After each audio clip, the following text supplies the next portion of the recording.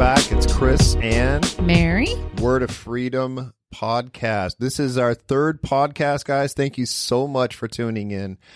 Hey, last time we were talking about all the multifaceted ideas, the names, the identities of God and who He is, and we really didn't even start to scratch the surface of who God truly is, did we? No, we didn't. I mean, He's so great. He's so amazing. But we ended on this one passage when we're actually looking at who we are. You know, we started off this whole thing saying, you know, that Mary showed that I'm mainly about learning who we are, and she's mainly all about whose we are. And together, you know, we get a better understanding of who we are and whose we are, of who God is and who we as Christians are. In Him. Exactly.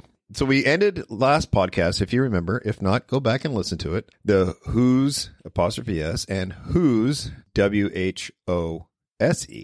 But we ended that with Jeremiah chapter 1, verse 5, where God is speaking. Actually, back up to verse 4. It says, "Then the word of the Lord came to me," Jeremiah, saying, "Before I formed you in the womb, I knew you. Before you were born, I sanctified you. I ordained you a prophet to the nations." And that's kind of a heavy thing if we really think about it. Right? Yeah, it is. Yeah. I mean, it brings up, for me, it brings up all these amazing thoughts and ideas. It rattles my brain sometimes, really, when I think, before I was even born, God, it says in His word, He knitted us in our mother's womb, right? Yep. And then it says that He knew me before He even did that, right? Yeah. Yeah. You know, in Psalm 139 in verse 14, it says, "I praise you," speaking to God, "for I am fearfully and wonderfully made. Marvelous are your works, and that my soul knows very well. My frame was not hidden from you." We shared a bit on this last time. "My frame was not hidden from you when I was made in secret and skillfully wrought in the lowest parts of the earth. Your eyes saw my substance," this is the part, "being yet unformed, and in your book they all were written, the days fashioned for me, when as yet there were none of them." Isn't that awesome? That's amazing. It is. A long time ago, we were doing a homeless outreach kind of thing. We did it for over 10 years. You know, we built a lot of relationships with a lot of people. And, you know, there was a time when God's like, "I want you to go forth and preach my word." And that was kind of a struggle for me at first. You know, I started saying, you know, well, who am I to do this? And we went over to a friend's house, and they just kind of showed us through the scriptures that, you know, I think God is calling you, Chris, to preach the word. But in that, I noticed that a lot of people had a problem with who they saw themselves as. Would you agree with that? Yeah, I'll agree with that. And that isn't just in that area, but no, it's not. Throughout the body of Christ, we tend to struggle with our worthiness. We tend to struggle with the fact that we can be who He says we are. You know, we need to look at what the Bible says, who the Bible says we are, right? Yes, yes. You know, we can be fixated on, you know, all we sinners, or we can be fixated on all us saints. Amen. So a long time ago, I sat down and I made a list, and I think you have it. Yeah, I do. And it's 50 statements out of the Bible of who God says we are. And then a friend of mine, Peter, gave me gave my friend Nathan a copy of this, and my friend Nathan gave me a copy of, I believe it's, oh my gosh, how many are there? There's 53 statements of the Word of God says I am. And in those, I wrote it down as, "Father, I thank you that I am." Yeah.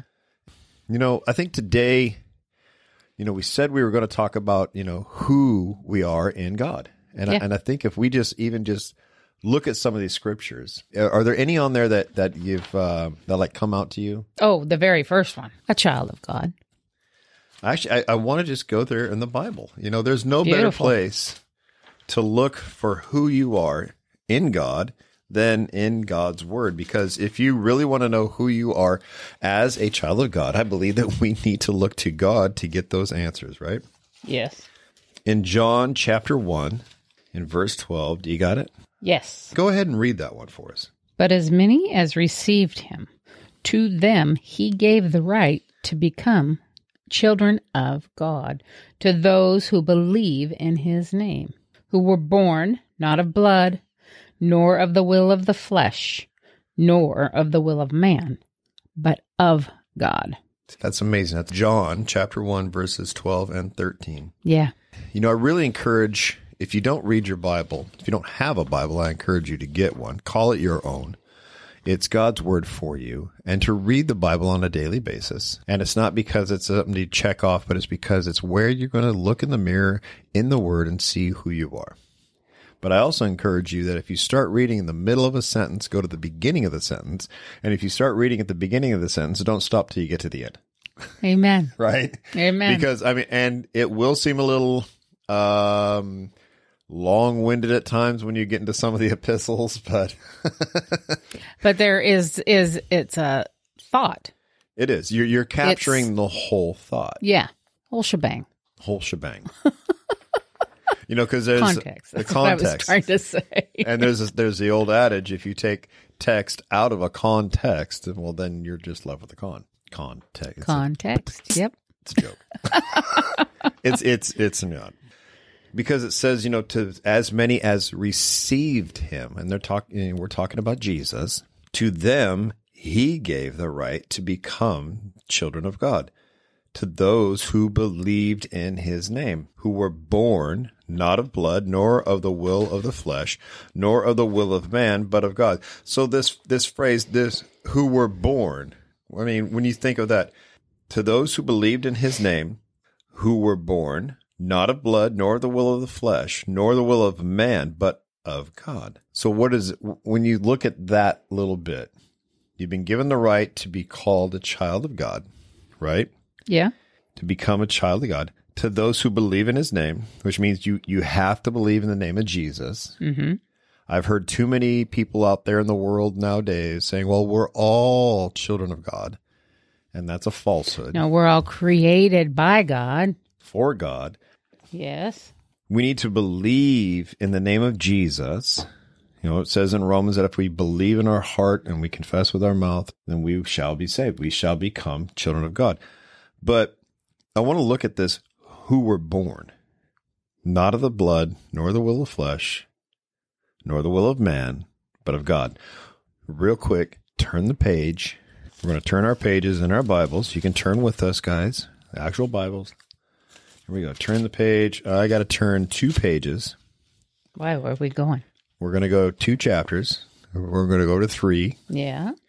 Now, mine's a little probably bigger print than yours is. Mm-hmm. One of the most infamous verses in the Bible is John 3:16. There you go. So John 3:16 says, go ahead and read it. For God so loved the world that he gave his only begotten Son, that whoever believes in him should not perish, but have everlasting life. Should not perish, but have everlasting life. Yes, because they believe in him. Yeah, but what did it say in chapter 1 in verse 12 and 13? To them he gave the right to become children of God, to those who believed in his name, mm-hmm. who were born not of blood, nor the will of men, not of the will of the flesh, nor of the will of man, but of God. And this in chapter 3, if you guys don't know, is when Nicodemus, one of the great Pharisees of that time, a great teacher of that time, comes to Jesus, and it says under the cover of night or at night, and he's questioning this great teacher, right? Yep. And we see in this section, in this passage, let's just go ahead and go there. In John chapter 3, starting in verse 1. There was a man of the Pharisees named Nicodemus, a ruler of the Jews. This man came to Jesus by night and said to him, Rabbi, we know that you are a teacher come from God, For no one can do the signs that you do unless God is with him. Jesus answered and said to him, Most assuredly I say to you, unless one is born again, he cannot see the kingdom of God. Right? Right. So we need to be born again. And this whole thing, just first one that caught your eye, I am a child of God, is stating the fact that I've been born again. Mm-hmm. So this thought, this notion, this idea, this identity. Yes. Okay. I have been born again. I am now a child of God. Physically, I am born of flesh and bone. Right. Mother, father. Yeah, the will of man. The will of man, the will of the flesh.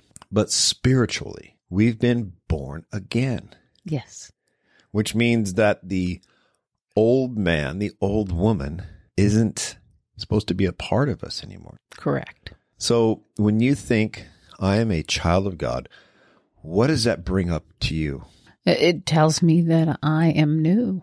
And as his child, I'm loved. I'm not only loved, but I have the ability to turn to my Father. I'm a child of God, which means he's my Father. Uh-huh. I'm his daughter. And that just brings so much more into my life because God is the creator of all heaven and earth. Mm-hmm. And as we discussed before, by knowing whose we are, we can we then can know who we are. And as a child of God, we have then access to him. We have the ability to come to him as his child, ask, seek, knock, all of these wonderful things that Scripture has shown and told us. If we dig into it, there's so much. It's just rich. I don't know what answer you were seeking, but no, I want your opinion. I want to know what you think when you think of I'm a child of God. you want to, honestly, the first thing that always comes to my mind, if somebody asks, well, who are you? Like when Gal said, oh, you're a seer. And I said, well, I might be able to do these things when God calls me to do them. But the truth is, I'm a child of God. I'm his child, which means that as his child, he'll use me how he wants to use me. That's what I was thinking. But when I first hear I'm a child of God, the first thing that comes to me is that I'm wanted. Wow. That's good. It's a big thing because, like I was saying earlier, when we were down at the park every week ministering and building these relationships, you could see that people honestly just wanted to be known. They wanted to be loved. Yeah. And it still kind of chokes me up because so many people felt that love from us. Ladies and gentlemen, as a child of God, as a born-again Christian, we get to then be Jesus to the person in front of us.